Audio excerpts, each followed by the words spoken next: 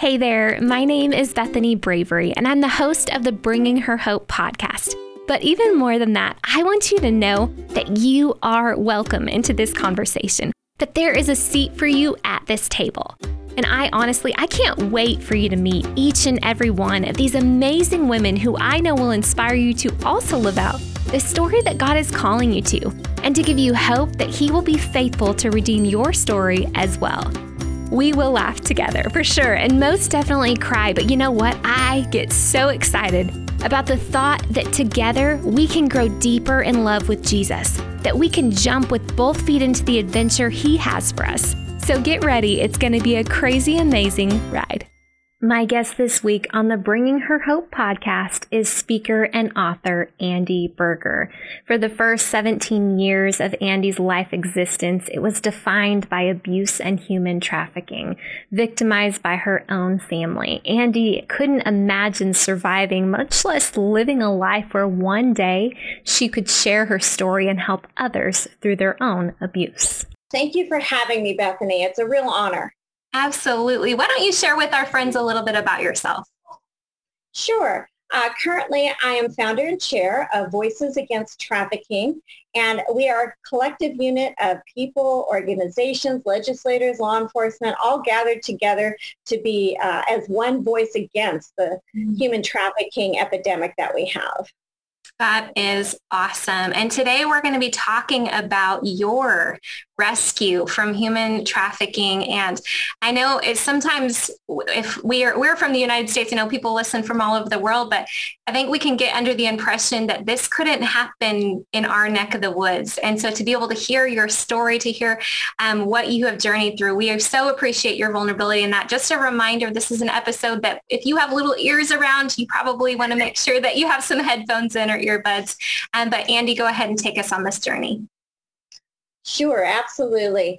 Well, before there ever was a term called human trafficking, I was actually trafficked from 6 months old to 17 years old by family members, all immediate, and a few extended. And along with that came, severe abuse, physical, mental, emotional, all the things that go with people that just are not kind and are very evil. That's all I can really say. But, in those days, in the early 60s and 70s, there just wasn't any place. Nobody even talked about human trafficking, child abuse, let alone organized child abuse.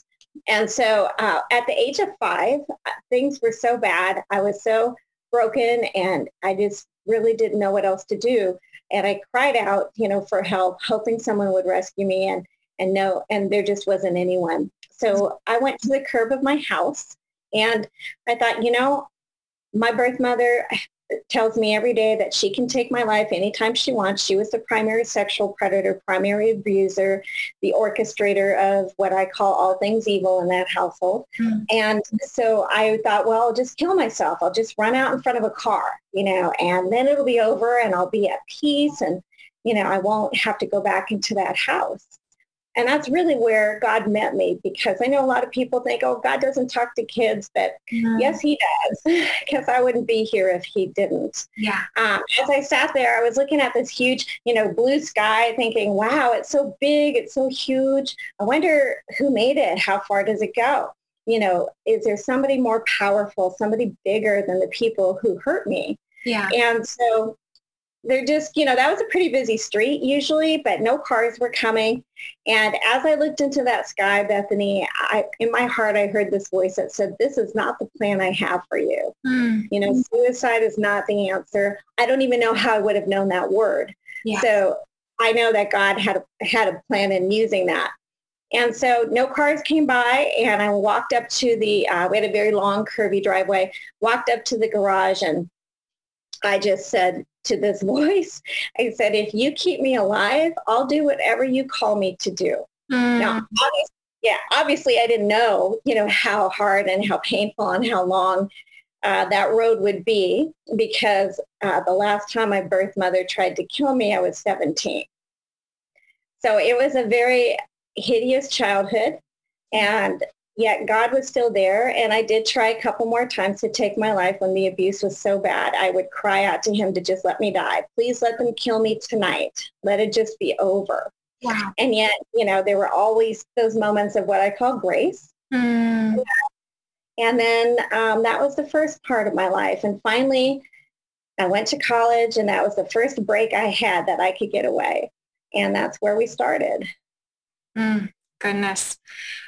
So it sounds like you had a personal relationship with Jesus at a fairly young age.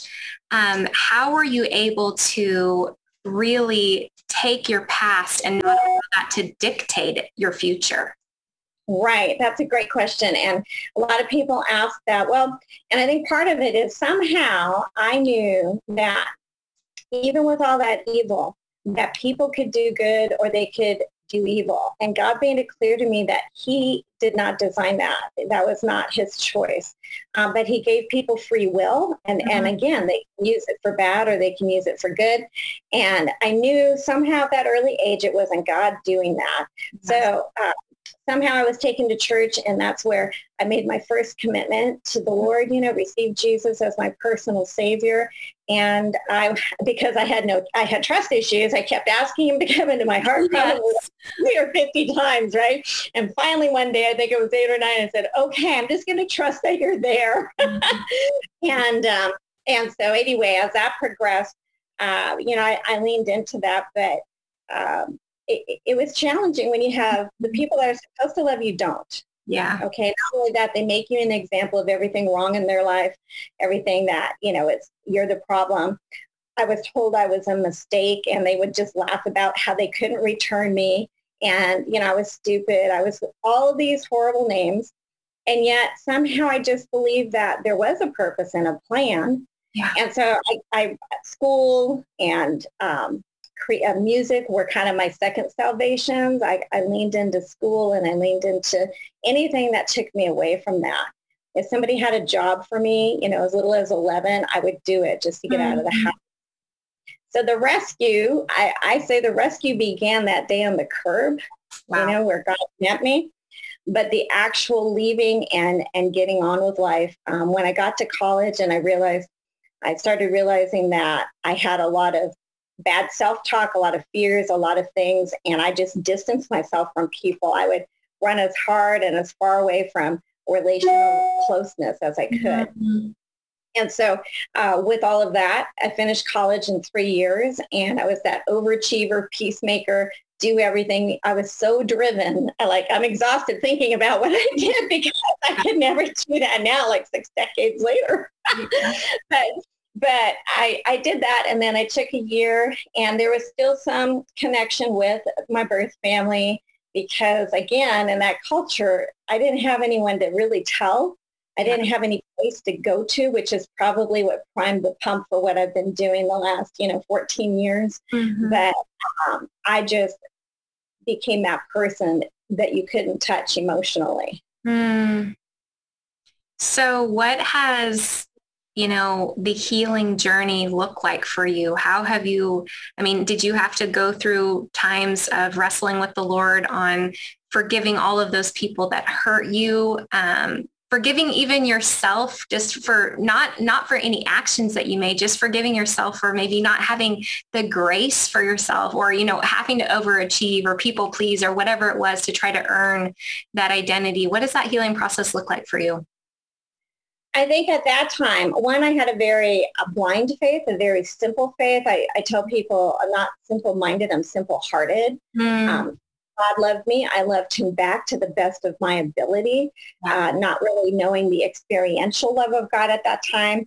So as I progressed into business and went through law school and all of that, the process was more, if I'm successful, then I'm good, and I will figure this out somehow. Yeah. And so just after law school, I married my ex-husband who was a worship leader and a church person. And unfortunately, it was a very dark and abusive marriage and not what God designed. But I wanted so desperately to be loved, to have, the little house, the little car, the little marriage, all of the things that looked normal to me on the outside. And we were both codependent. I hadn't gone to counseling at that time, but I did very quickly after we were married. There were some things that happened, and and I had to get to counseling because suddenly all these memories and pictures and shadows in my life were coming out faster than I could handle. Yeah. My ex-husband was pressuring me, and there was just a lot of things going on because the only thing I could control was who I gave my body to. So I never did that before I got married. Wow. So then my experience is now devastating and horrific because of abuse that was involved with that. And now I'm in this marriage and I'm like, but I promised God I would stay in my marriage. I promised, I have to do this. So as I went through counseling, it took about 3 years. And one of the great things my counselor told me, she wasn't a Christian, but she was a great lady. And so people think, oh, well, you have to go to a Christian. You go to whoever God brings in your path. Yeah. That is what is needed. Mm-hmm. And she loved faith. She wasn't against it. But what she said was, Andy, if we're here more than, 3 years, it was very complicated with all the people involved in the abuses I endured, then either I'm not doing my job or you're not doing the work. And so, ouch, mic drop. Yeah. Okay. Yeah. And that was like right off the bat. And I thought that's kind of how we are spiritually, right? God always does his end. He always holds up his end, but sometimes we're not doing the work. So true. And so after that, there was divorce, which was very difficult. I moved up to Oregon, new start, new life, had no clue, how to live on my own really. And then I had a great job, and that's where God, he moved me here because he knew what was going to happen. He knew what I needed, even though it looked devastating. And one of us was still trying to save the marriage. That was me. But it takes two to make any relationship work. It does. Two of us, it takes God and one of us or all of us. And it takes, two humans in any partnership to make it work. So true. So I learned a lot in counseling, but what I mostly learned, Bethany, and this was a huge turning point, and maybe this will help some folks that are listening and viewing. I was taken to a little chapel service in a place called the Little Chapel in Los Angeles. And I was just in so much emotional, mental pain. The divorce hadn't quite resolved itself yet. And the only 2 seats in that whole place were right up front. So I had to go sit up front in front of the speaker. And don't you know that for 2 hours, that woman spoke directly to my heart. And I was just weeping the whole time. And a lot of it was about how, God loves you and he hears our cries, things like that. But for me, I was so brokenhearted. I was so broken. Yeah. In so many places. And I was in a relationship, ending a relationship that was not at all what I thought marriage and, all that would be. Mm-hmm. And so at the end, though, the woman came down from the podium and she sat next to me. And all she did, Bethany, was put her arms around me. And she started rocking me very gently, kind of back and forth. She didn't speak, didn't ask questions. She just put me in her arms. And I remember thinking, and I was probably 31 at the time, I thought, wow, this must be what it's like when a mother comforts her child. Oh, yeah. And I had never known that. I didn't had any clue. And then in that moment, I felt Jesus's arms around me. And I finally experienced God. Yeah. I didn't just know blind faith. I trust you. I love you. Whatever you say, it's all good. I didn't ask him why. You mentioned that earlier. And it didn't occur to me to ask God why. I just had that blind trust. Yeah. And now I had an experience. And so I drove away that day and I'm like, I am sure people on the freeway can see this huge light in my car, right? Because am I not glowing? It was so bright and white and warm. And for like 3 days, I had that. And I suddenly got that there is a real love out there. And I wondered why people didn't do that.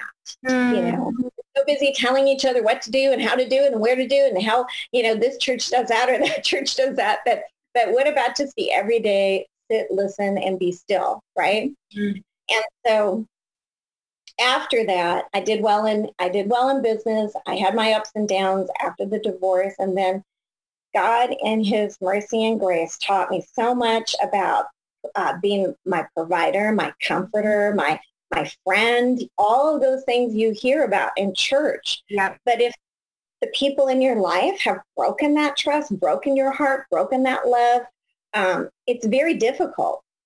And the one thing that I remember very clearly is God telling me that I needed to let go and forgive those who had hurt me. And that was a tough one. I was just going to say, how are you feeling with that one? How's that feeling? I'm like, everyone's listening and watching and they're like, okay, that's fine. This is all great. Wait a minute. Forgiveness. Hold on. I'm not exactly sure if I'm comfortable with that one. Exactly. And so I'm like, oh my gosh. But I thought, okay, you know what, Lord, you don't ask anything of me. It's the least I can do because of you to be obedient and to honor, and not realizing the benefit I would have. But so basically I prayed into it, and the first person I would be led to forgive, I said, Lord, you have to do this through me, because I wouldn't do it. I'm not going to do it. I don't want to do it, but if that's what has to happen, then you're going to have to do it through me, because there's no way I would forgive these people. And so he did, one by one. My birth father, my birth mother, some of them took a little longer because I was maybe wrestling a little bit, with the that is such a good point. I think sometimes people think when we have to choose forgiveness, it's like a one-time shot, but it can be a daily, it could be by the second, it could be by the minute. Of just, absolutely, I'm going to choose this. And sometimes I think it's even, Lord, help me, but I'm feeling like I'm faking it until I'm making it, until you allow that to marinate in our hearts. That's exactly. So That's exactly it. You're right. And I know with my birth father, it took me a whole 4 days. Like I just had to keep pounding in, okay, let go, forgive, let God. Because when you think about it, one of the examples I use with the kids we've rescued is, if your hands are clenched, okay, and you can't receive, but if you open them up and release, okay, then God's blessings can fill your heart, your mind, your soul, whatever it is. And it doesn't mean that you still don't have the pain, which is, as I just learned recently, actually, we need to deal with the pain from that forgiveness. So even if I forgive, say, you for something, your debt is now my debt. And I'm so grateful to Joseph Dalton, because he made that so clear to me recently. And he explained that you still have that pain. Okay, so if you don't deal with that pain, and then something else down the road comes and you forgive it, so you're stacking up all this pain that you haven't dealt, you've forgiven, but you still have to really work through the hurt, if that makes sense. It totally makes sense. Yeah. So I hadn't done that. So all of this is now stacking up in my life. I just was like obedient, right? And I honored God. And so I felt like this is okay. The hardest part, I think the hardest one, was going to see my birth father in the hospital. He was dying. And my aunt, great lady, the only one that was safe or good to me, but we had been separated because of all of this stuff that she didn't even know about. She called, she said, I know you haven't heard from me, but I want to let you know this is what's happening. And so my ex-husband, we weren't exes yet, but he was still in the picture. He said, do you want to go? I said, no, I don't. But you know what? I'm going to go, not for you, not for anybody, but for God, because this is the least I can do for all that he's done for me. Yeah. And so I went to the hospital, did the physical forgiveness, and my birth father couldn't speak at the time, and, tears rolling down his face. And somebody asked, well, are you going to come back and see him? Can we tell him you'll be back tomorrow? I said, no, you really can't tell him that. Yeah. And he passed away, but I felt like I did what I was called to do. Yep. But then I had my parameter. And so those were really key lessons in my healing, because it would help me down the road. Yes. Pain of divorce, pain of betrayal, even from Christian friends, pain from whatever.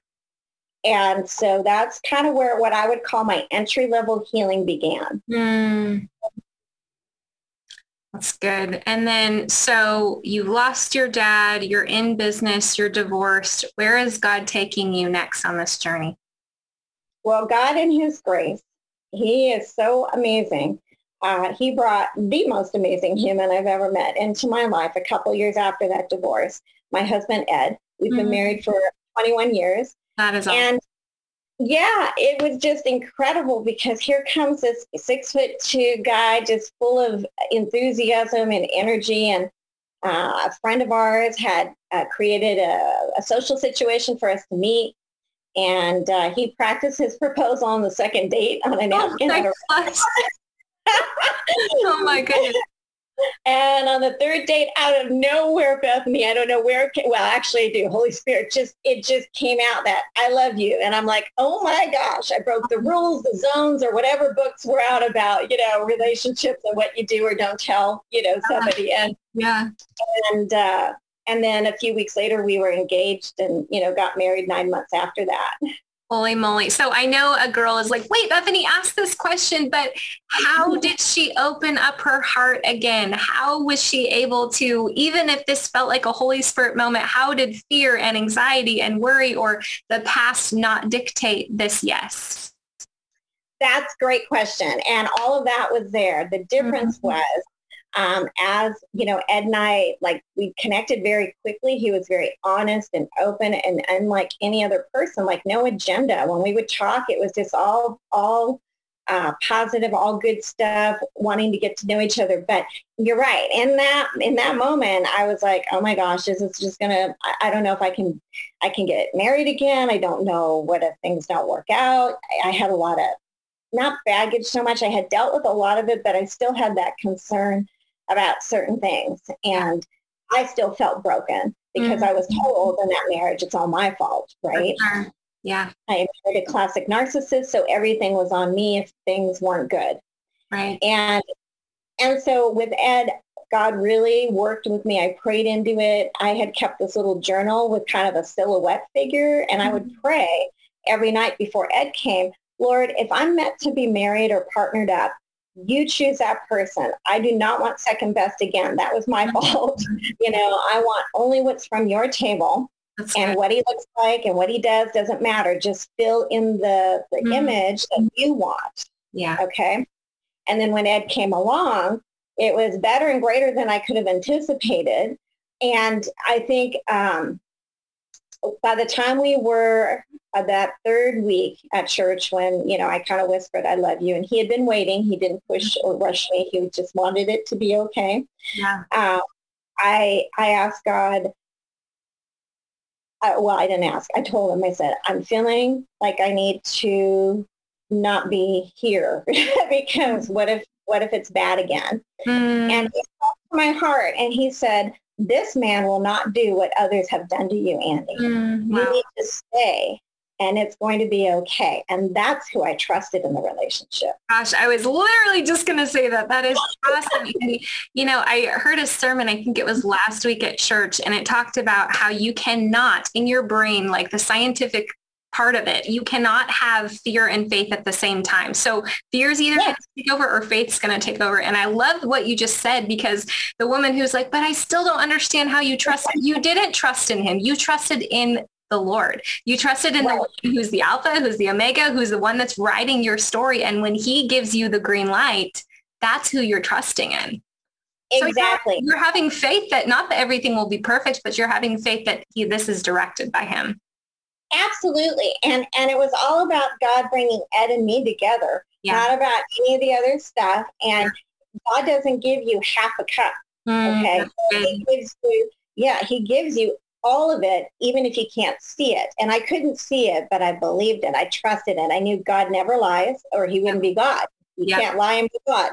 Absolutely. And so my simple faith, but my educated mind were kind of like, okay, we're just going to do this. And there were people that, were trying to break us up or not have us marry and all that. And we had a lot of adversity. Mm-hmm. But on that day, when we committed before God, it was beautiful. It was wonderful. Mm-hmm. It was perfect.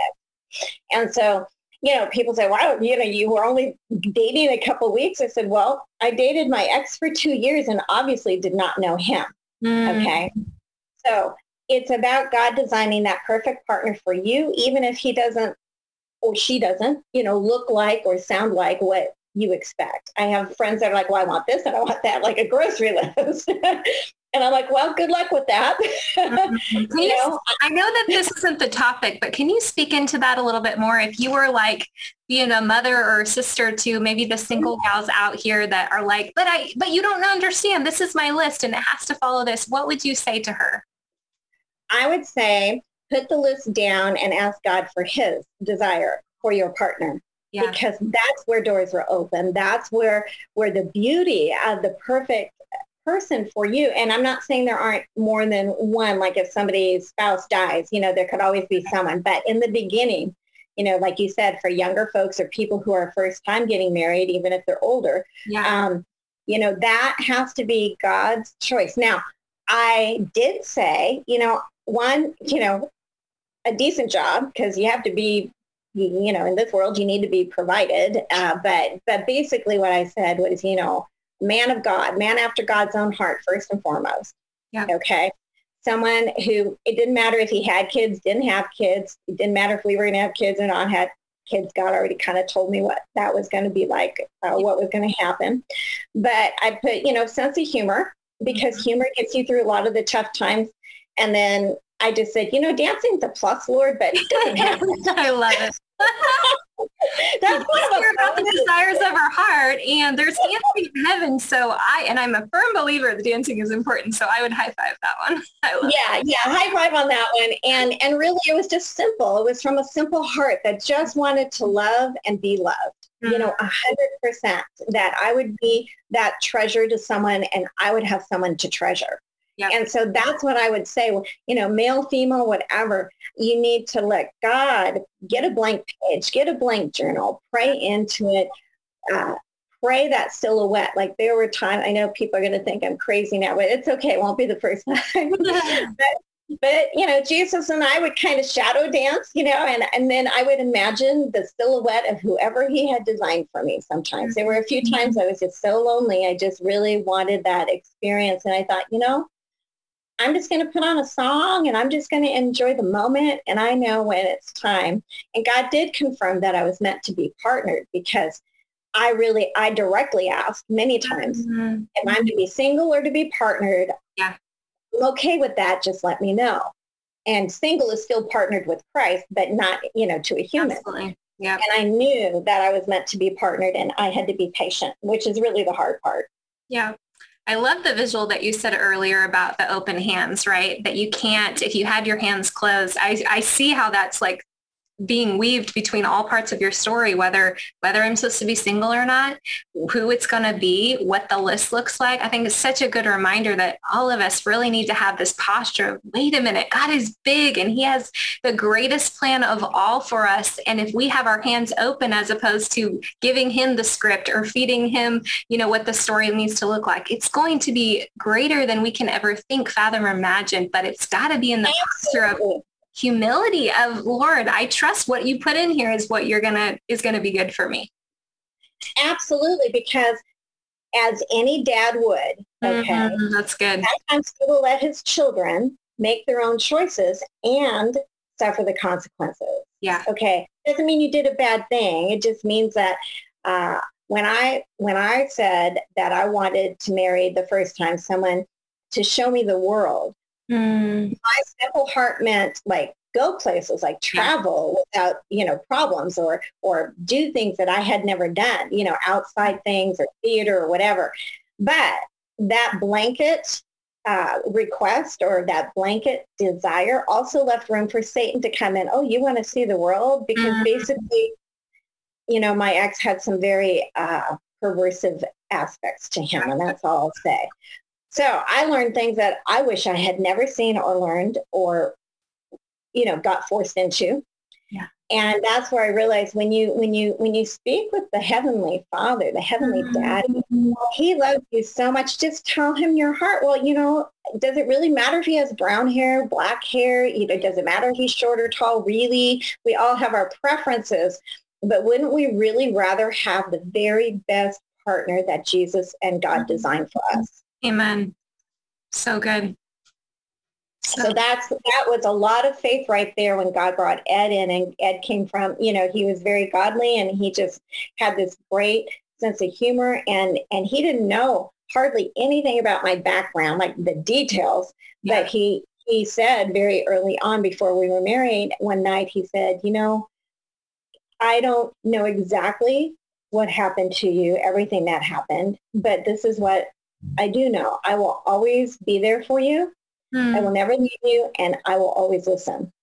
And those two things, I mean, I use with the kids we rescue, because aren't those the best things to do? Be with someone and be truly intent on listening to them, not fixing the problem, not giving them Christianese, not giving them platitudes, just listening. And that has now played down the road. I'm just now really openly talking about my PTSD. And I've had like 9 traumatic brain injuries. I've had a lot of health issues, a lot of autoimmune things, heart attacks, whatever you name it. It's probably on the list. Wow. And yet God has stood with me. His breath has been mine through all of it. And when we're in the deep, deep part of pain, hurt, betrayal, anger, all of that, that's where he is. And I'm really excited to share a very special encounter at the conference this week. So it's going to be pretty amazing. And I think a lot of people will understand more about what Jesus and what God and what Holy Spirit really want for us, especially if we've been broken, we've been tainted, we've had any of that in our life. So true. And the conference that Andy is referring to, I know all of y'all can't come. I think that there's actually going to be a digital link. So maybe you could view that. I'll make sure that that's in the show notes. I'll check on that. But for people that are local in Corvallis, Oregon, it's going to be at Mid-Valley Willamette, it's through Mid-Valley Women of Christ, but it's at Life Community Church. It's going to be at 7 p.m. Doors open at 6 p.m. And we get to hear Andy speak and share more on that. Also, girl, I hear there's a book coming out. So how can we purchase that from you? Okay. My first book is on Amazon already. It's A Fragile Thread of Hope, One Survivor's Quest to Rescue. So if you go to Amazon.com, you can get the ebook or paperback, and 45% of proceeds go back to victims of child abuse and child sex trafficking. It's a little bit of my story, and then 4 stories of 4 of the teens we rescued off the street. Not all of them were trafficked, but why they're choosing the streets. Kids are running to the streets because they feel it's safer than what they're running from, which is a whole nother topic and a whole nother deal. Our newest book, Voices Against Trafficking, The Strength of Many Voices Speaking as One. I am so excited. It will be coming out. If it's not out tomorrow or the next day, it'll be out very soon. You're going to go to Amazon.com. And this is going to give people an insight. There are 20 chapters by 20 top voices from all different aspects. A couple of survivor leaders like myself have written chapters. I've written one on PTSD. We have media members about the role of media. We have people from Texas, people from Mexico, all of these individuals and organizations that are frontliners that are really trying to get the awareness and education out about what is really happening and what does this mean. And to your point, Bethany, real quick, I wanted to just piggyback on you said about how people think it doesn't happen in their neighborhoods. That is a myth that we have to bust. Because here's the truth. Every 40 seconds in the United States, a child 18 and under is abducted. Wow. Okay, they are taken. Now, they may be lured by an advertisement, maybe, come be a model, or, come mow lawns, or come babysit, or, whatever it is. However, they're luring the kids, but they are taken not by choice, by deception and by force. So every 40 seconds, think about how long this podcast has been. How many kids have gone missing already? Holy moly, that's crazy. And I'm a parent. I have 2 teenagers. So from a parent's perspective, how could we guide our children in walking through their community? Is there something that they could be doing or looking for signs for something happening that they don't even know what's happening? What would that look like? That would start with a conversation, one about the topic, if they're old enough to understand that. And it's not just stranger danger. As they get older, you've got internet chat rooms, a lot of other things to compete with. And we have a couple of great chapters on tips for parents regarding gaming and all of that. So one of the things I suggest is, one, do you have a safe word? Does your family unit, whatever that looks like, have a safe word or phrase that, let's say your teenager texted you, maybe they're going out in a group for the first time or on a date for the first time, or they're going, on a trip with their sports team or something? Do they have a phrase or word that they can text you or have a friend text you that lets you know they're in danger or they're uncomfortable? Yeah. Okay. Because for girls, they might feel a little more compelled to go along sometimes, than the guys because they want to be popular or they want to have a boyfriend. But we need to give them tools that can let you know, no matter what's happening, one, you're not going to judge them for whatever it is. And two, that you're going to take it very seriously if they send that to you. So that's one simple thing. Another thing for parents, single or married parents that have maybe multiple jobs, which a lot of people do these days, have a safe advocate, a safe adult, whether it's a family member or a neighbor or someone that you've vetted. Okay, that's very important to check out who you're leaving your kids with or asking someone, to watch your kids. But we want to make sure that that person is also aware of what to do. Also, do you have an escape plan from your apartment, your house, your trailer, whatever you are living in? Is there a plan if somebody comes in or somehow is let in, innocently maybe, and then something happens? Do you have a way for your kids to get out in a desperate measure? Now, people are probably thinking, oh my gosh, this is horrible. But if you're prepared, that's good. Understand the preparation and it's for their safety. If they understand, oh, mom's not being police dog. She just wants to make sure I'm okay. Right. Okay. With our kids that we've rescued, it's like, are you with someone who's safe for you? And they were always very honest about it. Yes. Or I'm not sure. Okay. Then where are you going? I just want to know in case you need me. Yeah. Do whatever you want to do, but I just would like to know to make sure you're safe. Okay. So by opening the conversations, which is partly why this book is what this book will do, it will give parents and readers a chance to figure out, gosh, maybe I do need to have this conversation, or maybe I do need to find out more. And then in your local community, if you voted for a school board person or for a mayor or for a council person, what are they doing to protect your children in the community? That's good. How many prosecutions of predators have they had? Because we know the predators live everywhere. Yeah. So those are things that you can do on the simple level. And then, of course, we're happy to provide more information, but go to voicesagainsttrafficking.com. There's going to be a whole list of helplines and hotlines, from suicide prevention hotlines to national trafficking, human trafficking hotlines, child abuse hotlines, alcohol, drug. We want to give everyone the tools, at the very least, they can put in their phone and then give those numbers to children, the responsible age children, who can also put them in their phone if they see something or if they're in trouble. But if you do see something and your gut says, boy, that just doesn't look right, please say something. Go somewhere appropriate, make a call, take a discreet, pretend you're doing a selfie, right? You might get the license plate or you might get the person, as long as it looks natural. Those are things you can do.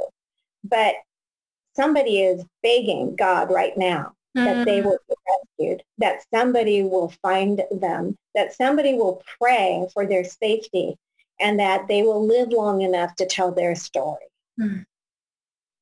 Wow, Andi, thank you so much just for that wisdom and that reminder that while it seems scary, and sometimes I think we want to just cover our ears and pretend it isn't happening, being prepared is so, so valuable and can save lives. And maybe someone's heart is, how do I help? How do I help in this situation? This feels like such a big category. Is there ways to help, Andi? Absolutely. Two ways. The first one is very quick and easy. Go to voicesagainsttrafficking.com. There's a button that says join us. And all you have to do is put add your voice in the subject line and then give us your name. We are trying to get 1 million names on our roster by the end of 2023, because when you have a roster of 1 million people or organizations that want to stop trafficking, they want legislators to do more, people will listen. And so that's one easy thing. It's free. And if they want to help support the educational programs and the virtual international conferences we have, there's a way to do that too. The second part is if you'd like to help us with the 16 girls that we've rescued, we would gladly appreciate any financial donation. With the pandemic, it's been tough, but these gals are doing what they need to do. And you could go to BeulahsPlace.org, my shelter, BEULAHS place.org, BeulahsPlace.org, and there's a donate button. And that will help us provide education, housing, things like that for them. I love that. And for those of you that are maybe driving or taking care of laundry or cooking and you didn't get that written down, no problem. We've got you covered in the show notes or at bringingherhope.com. Andy, thank you so much for this time. Thank you for your transparency. Thank you for your vulnerability. I love the beauty in your redemption story that while life was super hard and you dealt with abuse and all these things, God has taken those situations and now you get to pour out into not only kids and women and businesses and all sorts of things, but God is using your story for his glory. He never wastes anything, not even the pain. That's right. That's exactly it. That's a great point. He does not waste anything. I mean, it'd be great if no one had pain, but look what Jesus went through. Yep. So true. And I'm super excited that we're going to see each other in person. And I know. And I hope all of you who can come will come because I have a feeling God's going to shake the rafters. Yes, there is. Again, that is November 12th. It's going to be a Friday night, Life Community Church in Corvallis, Oregon. Doors open at 6 p.m. It's free, by the way. We didn't mention that. It's free. You can worship and hear this beautiful woman continue to share her wisdom and preach a good word. I know that it will be. So thank you, Andy, again for your time. And I look forward to seeing you in just a few days. Thank you so much. Have a great week. You too. Bye-bye. Such an incredible conversation with Andy today. After hearing her story that is evident that she has walked through, the Lord was with her. I know sometimes in our journey, it feels like it's too late. There's too much damage, too much abuse, or even too many mistakes that we've made. But hear me say today, God is not done with your story yet. Just open those hands like Andy was saying and invite the Lord to do the healing work that only he can do. And girl, watch him move mountains in your story for his glory. Just one last reminder, if you are a local Oregon girl, come join us for the Mid-Valley Women of Christ Praise and Worship Night on Friday, November 12th at Life Community Church. It's free, filled with worship and even more wisdom with Andy. Well, that's all for today. Thanks for hanging out with us. And remember, you keep living those brave stories for Jesus. I wanted to take a moment to give a shout out to our sponsor of the Bringing Her Hope podcast, Friends of Hope. Friends of Hope is a nonprofit ministry dedicated to the support of Christian radio, Christian events, new media, and activities that share the good news of Jesus Christ. So thanks again, Friends of Hope, for sponsoring the Bringing Her Hope podcast so we can continue to share more brave and beautiful stories of God's redemption.